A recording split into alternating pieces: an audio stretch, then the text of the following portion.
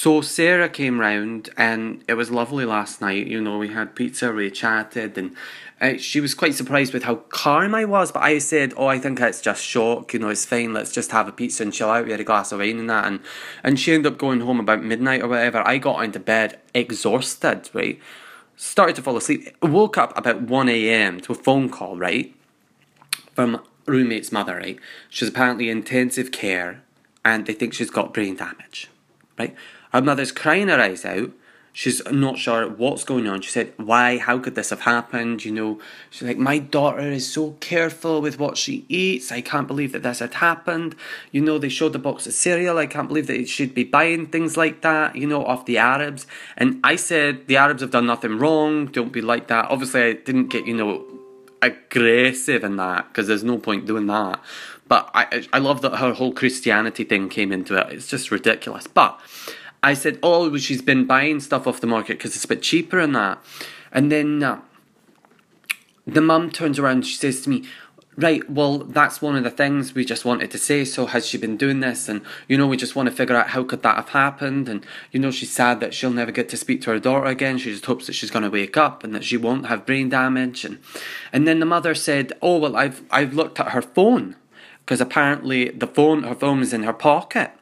And she said, there's a text on there that was sent to me the other day saying about my disgusting behaviour." So then I had to fucking think. I was like, "Oh, fuck, you're right. I didn't even think about any of that." And I just had to make up something like, "Oh, well, I'd left a shit in the toilet and I didn't flush it." And it was the other week I'd done it, and she confronted me and said, "Oh, that's disgusting."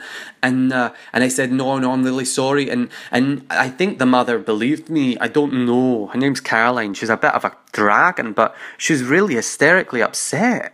And I agree. I think it's understandable that she's upset. Anyway, later in the afternoon, I went back to sleep, and then I went and visited her in the hospital, and I brought flowers, right? I was even able to cry, right? But there was something about seeing her body lay there, helpless, that I did that. And given a chance, I could unplug her oxygen and that, and she'd die. Like a defenseless little bird in my hands, I could finish her. And it'd be all over.